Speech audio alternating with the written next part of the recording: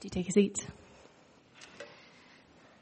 Now, this morning's reading is coming in 4 parts. It's in the book of Genesis, and we're going to look across the whole book. But the first part we're going to read is from Genesis chapter 12, and it's verses 1 to 3. So you can find it on page 13 in the Red Bibles, but we do have Bibles in other languages and versions at the back, and the page numbers for those are on the screen. So as we skip to the next bit, I'll give you the page number and we'll do it together. So Genesis 12, starting at verse 1. The Lord had said to Abraham, "Go from your country, your people, and your father's household to the land I will show you. I will make you into a great nation, and I will bless you.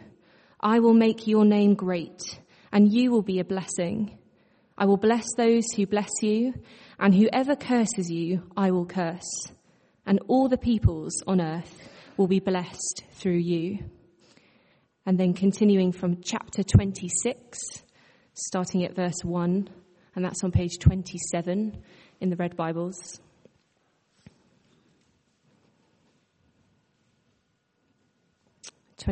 Verse 1. Now there was a famine in the land, besides the previous famine in Abraham's time. And Isaac went to Abimelech, king of the Philistines, in Gerar. The Lord appeared to Isaac and said, "Do not go down to Egypt. Live in the land where I tell you to live. Stay in this land for a while, and I will be with you and will bless you. For to you and your descendants I will give all these lands, and will confirm the oath I swore to your father Abraham. I will make your descendants as numerous as the stars in the sky, and will give them all these lands. And through your offspring all nations on earth will be blessed. Because Abraham obeyed me and did everything I required of him, keeping my commandments, my decrees, and my instructions. So Isaac stayed in Gerar." And then continuing on to chapter 28, which is on page 30. And reading verses 1 to 5, chapter 28. So Isaac called for Jacob and blessed him. Then he commanded him, "Do not marry a Canaanite woman. Go at once to Padan Aram, to the house of your mother's father Bethuel. Take a wife for yourself there, from among the daughters of Laban, your mother's brother. May God Almighty bless you and make you fruitful and increase your numbers until you become a community of peoples. May he give you and your descendants the blessing given to Abraham, so that you may take possession of the land where you now reside as a foreigner, the land God gave to Abraham." Then Isaac sent Jacob on his way, and he went to Padan Aram, to Laban, son of Bethuel the Aramean, the brother of Rebekah, who was the mother of Jacob and Esau. And then final section is chapter 48, verses 1 to 4 on page 54. Chapter 48, verse 1. Sometime later, Joseph was told, "Your father is ill." So he took his 2 sons, Manasseh and Ephraim, along with him. When Jacob was told, "Your son Joseph has come to you," Israel rallied his strength and sat up on the bed. Jacob said to Joseph, "God Almighty appeared to me at Luz in the land of Canaan, and there he blessed me and said to me, 'I am going to make you fruitful and increase your numbers. I will make you a community of peoples, and I will give this land as an everlasting possession to your descendants after you.'" This is the word of the Lord. Thanks be to God. Thanks, Joe, very much indeed for reading those. Thanks for kind of hopping around Genesis there. We are, as has been said, we're going to start something new as we start this new term together. Whatever this new term holds for you, if it is indeed a new term, if it's just a continuation of where you've been through the summer, that's great too. And we're going to be looking at this part of Genesis, and we're going to be focusing particularly on Genesis 25 to 35, which is the story of Jacob. It's a sort of middle panel. And what we're going to do this morning is we're going to stand back. It's very much an introductory talk, if you like, to where we're going to be for the whole term. And we're going to look at Genesis standing back in its big picture. And I'll talk about some of the things that we'll come across as we go into the rest of this term. And I've called this God's promises unfold in the mess. God's promises unfold in the mess, in the messiness, in the complexity of life. As we'll see particularly with Jacob as we go through this term, the complex, messy situation, his family life situation, and the way in which God's promises unfold and work their way out through his life as part of this broad canvas in Genesis and the families that it tells us about. There is a chap called Hans Rosling, if I've got his name right, who is a medical doctor and a professor of international health, who has written a book called Factfulness. If you've come across him at all. I guess the message and the mission of his career, now he sort of relatively recently, about a year or so ago, I believe, died, and this was published around about that time. The message and mission of his life, in a sense, has been to say the world is complex, is messy, can often feel out of control, but we need to see it clearly. We need to see it clearly. It is a book full of data. He is a professor of international health. He's traveled the world, studied, researched, brought together with his team vast amounts of data. And the book works through trying to think about how the world really is. Can we see it clearly, despite those things and through those things? Can we see it clearly? The only way to kind of give you a sense of this, the book works through, his writing works through a number of questions at the start. These are to do with the world's population, income levels, poverty, and all these kind of things, health issues around the world. He has a number of questions. I'm going to put a question up here, it's this one. This is one of his early questions in the book. There are 2 billion children in the world today, aged 0 to 15 years old. How many will there be in the year 2100, according to the United Nations? What is your instinctive answer to that? I wonder if you might if you can register your instinctive answer, just turn to somebody nearby and ask them what they thought or what you thought. 2 billion children in the world today, aged 0 to 15. How many will there be in the year 2100, according to the United Nations?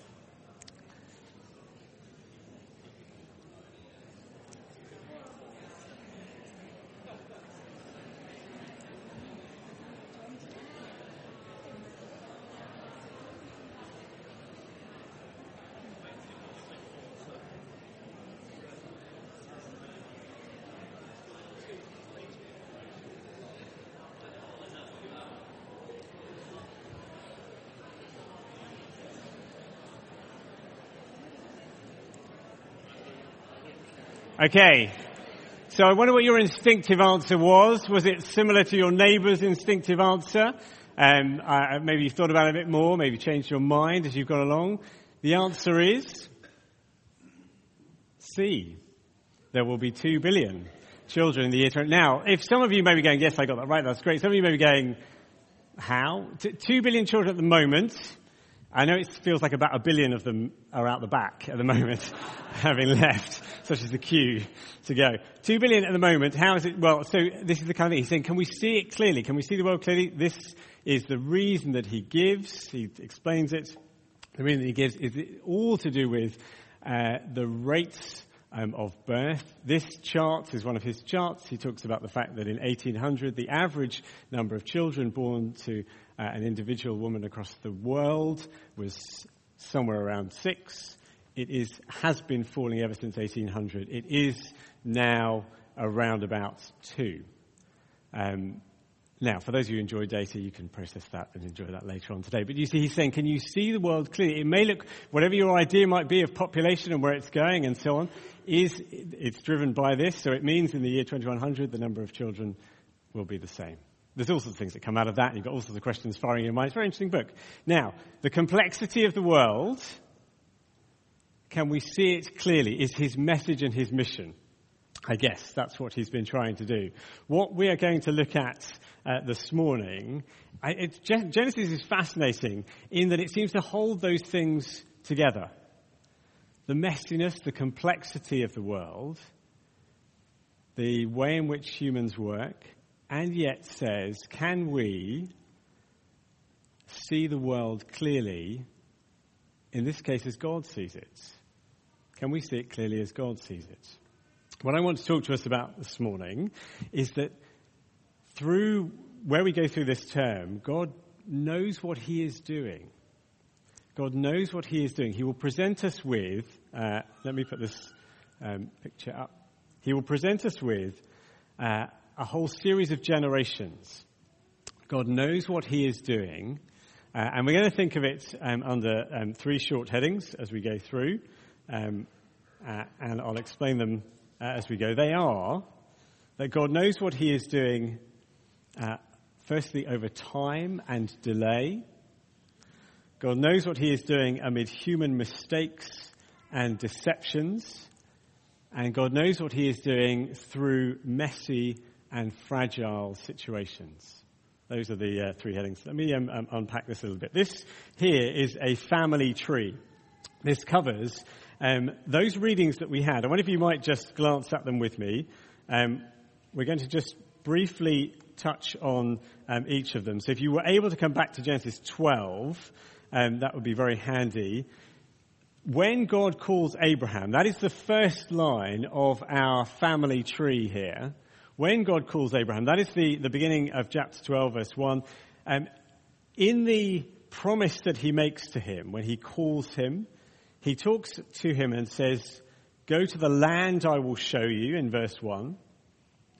He talks in verse 2 about becoming a great nation. And then he talks about his name becoming great, and you will be a blessing, and I will bless those who bless you, and whoever curses you, I will curse. And you might know, we often talk about the three things that are given to Abraham as promises of a land, a people, and a blessing. A place that they will be, a people that they will become, a family line, and a blessing they will be to the world. If you glance on the second layer in our family tree, the second generation, those same things are picked up. So if you glance onto chapter 26, if you skim on a little bit, you'll have noticed as you read probably the same things come up. Land is mentioned again in verse 3. To you and your descendants, I will give these lands. I will make your descendants as numerous as the stars in the sky, in verse 4. And through your offspring, all nations on earth will be blessed. Land, people, blessing. If you turn on slightly to chapter 28, the third layer of our family tree, when Isaac blesses Jacob and sends him on his way, he speaks in that same language. Verse 3, may God Almighty bless you, blessing, make you fruitful and increase your numbers until you become a community of people. May he give you and your descendants the blessing given to Abraham, that you may take possession of the land where you now reside as a foreigner. Blessing, people, land. And then finally, just to complete the circle, chapter 48, if you glance on, this is at the very end, the final layer with Jacob's children, when he gathers them all to be blessed. And the 12 sons, the 12 tribes of Israel, and in fact, grandsons as well, Manasseh and Ephraim. And he speaks in those same terms, blessing people, land. So in verse 3, he speaks of God Almighty appearing to him. There he blessed me. I'm going to make you fruitful and increase your numbers, make you a community of peoples, and I will give you this land. Now, why I wanted to show you those three is that same language of land, people, blessing comes at every level of this family tree. Every generation is given the same language, the same words.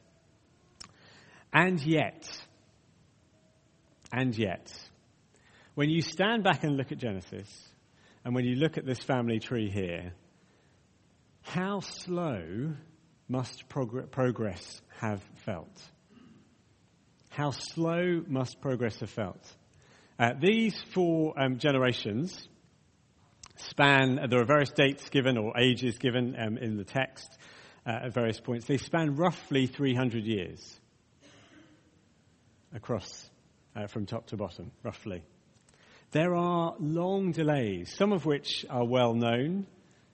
So Abraham and Sarah. Abraham is 75 when he is called, with those first verses in chapter 12. It is 25 years before Sarah is able to have Isaac.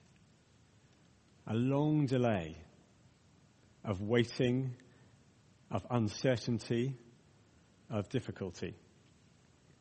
Often hidden, or not, much more subtle but not quite seen, is that similarly, Isaac and Rebekah, when Isaac marries Rebekah, it is 20 years before she has the twins, Jacob and Esau. That's 20 years in Middle Eastern, Near Eastern culture, built around family life, 20 years of uncertainty, of patience or difficulty. How slow does progress seem at times? And yet here, and the reason I wanted us to look at those four passages, perhaps if I started with some data, and that might be helpful for some of you, but if I could give you the image now of a metronome, often used by musicians, that keeps a rhythm, keeps a time. The image of a metronome is perhaps a helpful one in thinking about these promises that God gives to each generation, kind of keeping time, keeping a steady rhythm. God knows what he is doing through over time and delay. Now that may be something that is helpful for us to take into this new term, that actually God knows what he is doing, that time doesn't surprise him, that it takes 4 generations, that it moves slowly, that it isn't always easy, does not surprise him. Second, that God knows what he is doing amid human mistakes and deceptions. We're going to spend much of this term focused on the panel in the middle, Jacob and his story. And so often, the promises that are made to God seem in jeopardy or put in jeopardy by human decisions, by human actions. And we'll see this kind of mixture of fear and faith. I mean, if you know what I mean. The promises are given to these individuals. They cling on to them by faith at times. They seem to put them in jeopardy by fear at times. We'll see mistakes made. We'll see mistakes repeated. In a couple of weeks' time, we'll see Isaac make exactly the same mistakes that his father made, those generational mistakes, seeming not to learn. There is, as I've set this out here, by way of introduction, there is, if you like, a shadow side to the entire story of Genesis as it unfolds. Those individuals who are listed on the right-hand side here in grey, when Abraham and Sarah are unable to conceive, and they seemingly take matters into their own hands, and Sarah encourages Abraham to sleep with Hagar, and Ishmael is born, and there is his story and her story, and how that comes out. There is then a division between Jacob and Esau, the twins. There is a division and a rivalry between them. And there are multiple deceptions that happen in the Jacob story. Jacob both deceives others and is deceived himself. He's involved in deceptions and lies. And you can see the names that are listed with Jacob, and Leah and Rachel and Zilpah and Bilhah. Those deceptions involve his relationships with those women. And there are their stories. I didn't quite have the ability to make that sort of fade from blue to grey across that particular one. But if you imagine there is a shadow side to what goes on. And God knows what he is doing amidst these mistakes and deceptions. And I guess as we go into this term, why should it be any less for us? Do we not have that same mixture of fear and faith in us as well? Do we not succumb to the same impulses and the same difficulties? One of the privileges of being in pastoral ministry is that I guess I would say there are few, if any, families that don't have their complexities and their difficulties, their shadow sides. I wonder, you and I too, what is the shadow side of our stories? God knows what he is doing in and through those. And we'll see that as this term goes on. And then thirdly, God knows what he is doing amid human mistakes and deceptions. Thirdly, God knows what he is doing through messy and fragile situations.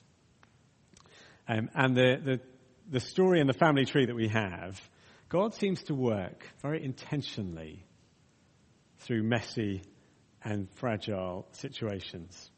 So our passage that we read this morning spoke of a number of different things. It was about a chosen line, a particular chosen line, a particular line of inheritance, if you like, particular heirs. It's a chosen line that does not follow an easy and even course. There are women involved, mothers, who are sometimes used and seemingly discarded. There are those who struggle to conceive over long periods of time. The chosen one in each case is often far from the best and most upright of individuals. It's not as though God has chosen, look through these family lines, they're all perfect families, and he chooses the most fitting and able and wonderful of each one. It is about a family, but the family relationships, if we just have a quick look, the family relationships are often complex, bitter, and divided. We will spend time looking at Jacob. Jacob and Esau, the relationship that he has with his brother, whom he deceives and then leaves for a long stretch of years, overshadows everything that happens in his life. We'll see bitter, complex, divided relationships. The relationship that Jacob has with Leah and Rachel, equally complex and at times uncertain. It's about a place that is often mentioned through in Genesis, a land and a place that they're meant to be. And yet Jacob will spend much of his life in exile from it. And God seems to choose these unusual and strange paths in which he works. And it is about a blessing, as given to Abraham and then to those who follow.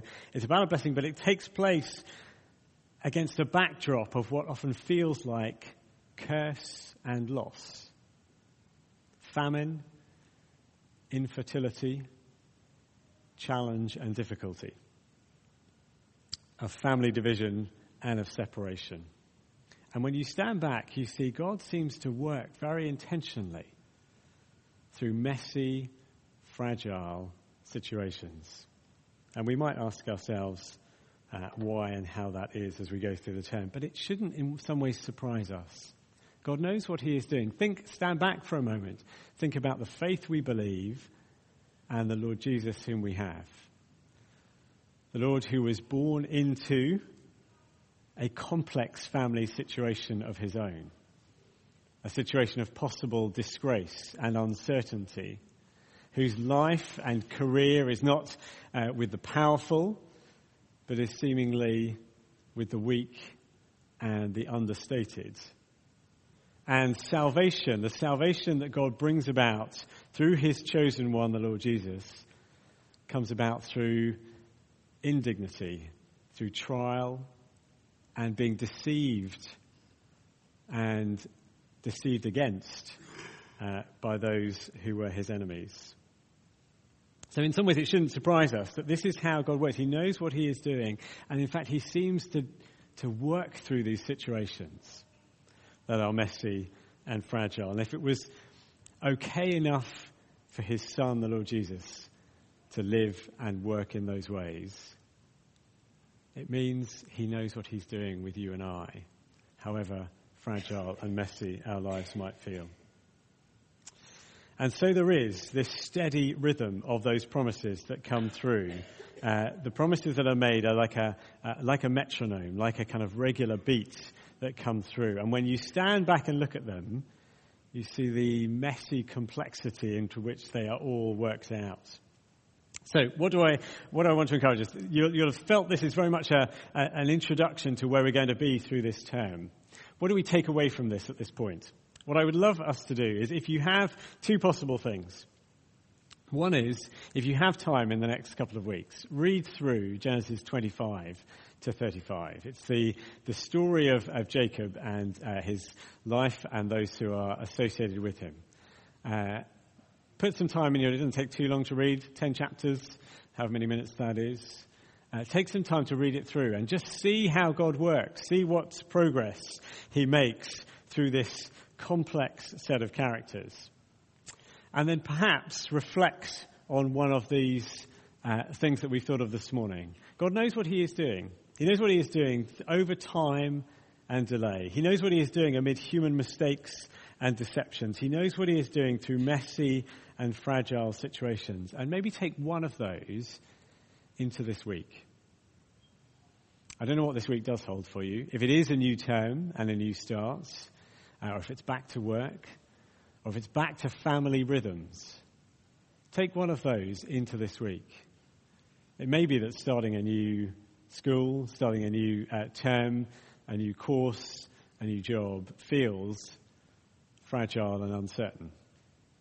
It may be that it feels that it is full of your potential mistakes and failures. Take one of those into this week. God knows what he is doing amid those, and even more than that, often through those. And take it into wherever he is going to have you serve him this week.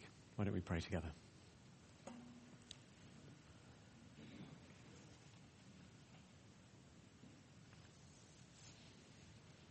Father, we thank you for your word to us, and we pray that as we go into this week, perhaps even this new term, we would raise our eyes to see how you work.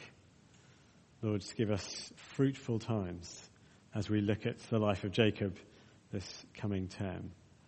Might we see clearly how you work, that we sense and we know the world is complex, often messy, and sometimes to us feels out of control. But help us to see it clearly as you see it, to know that you know what you are doing. Amen.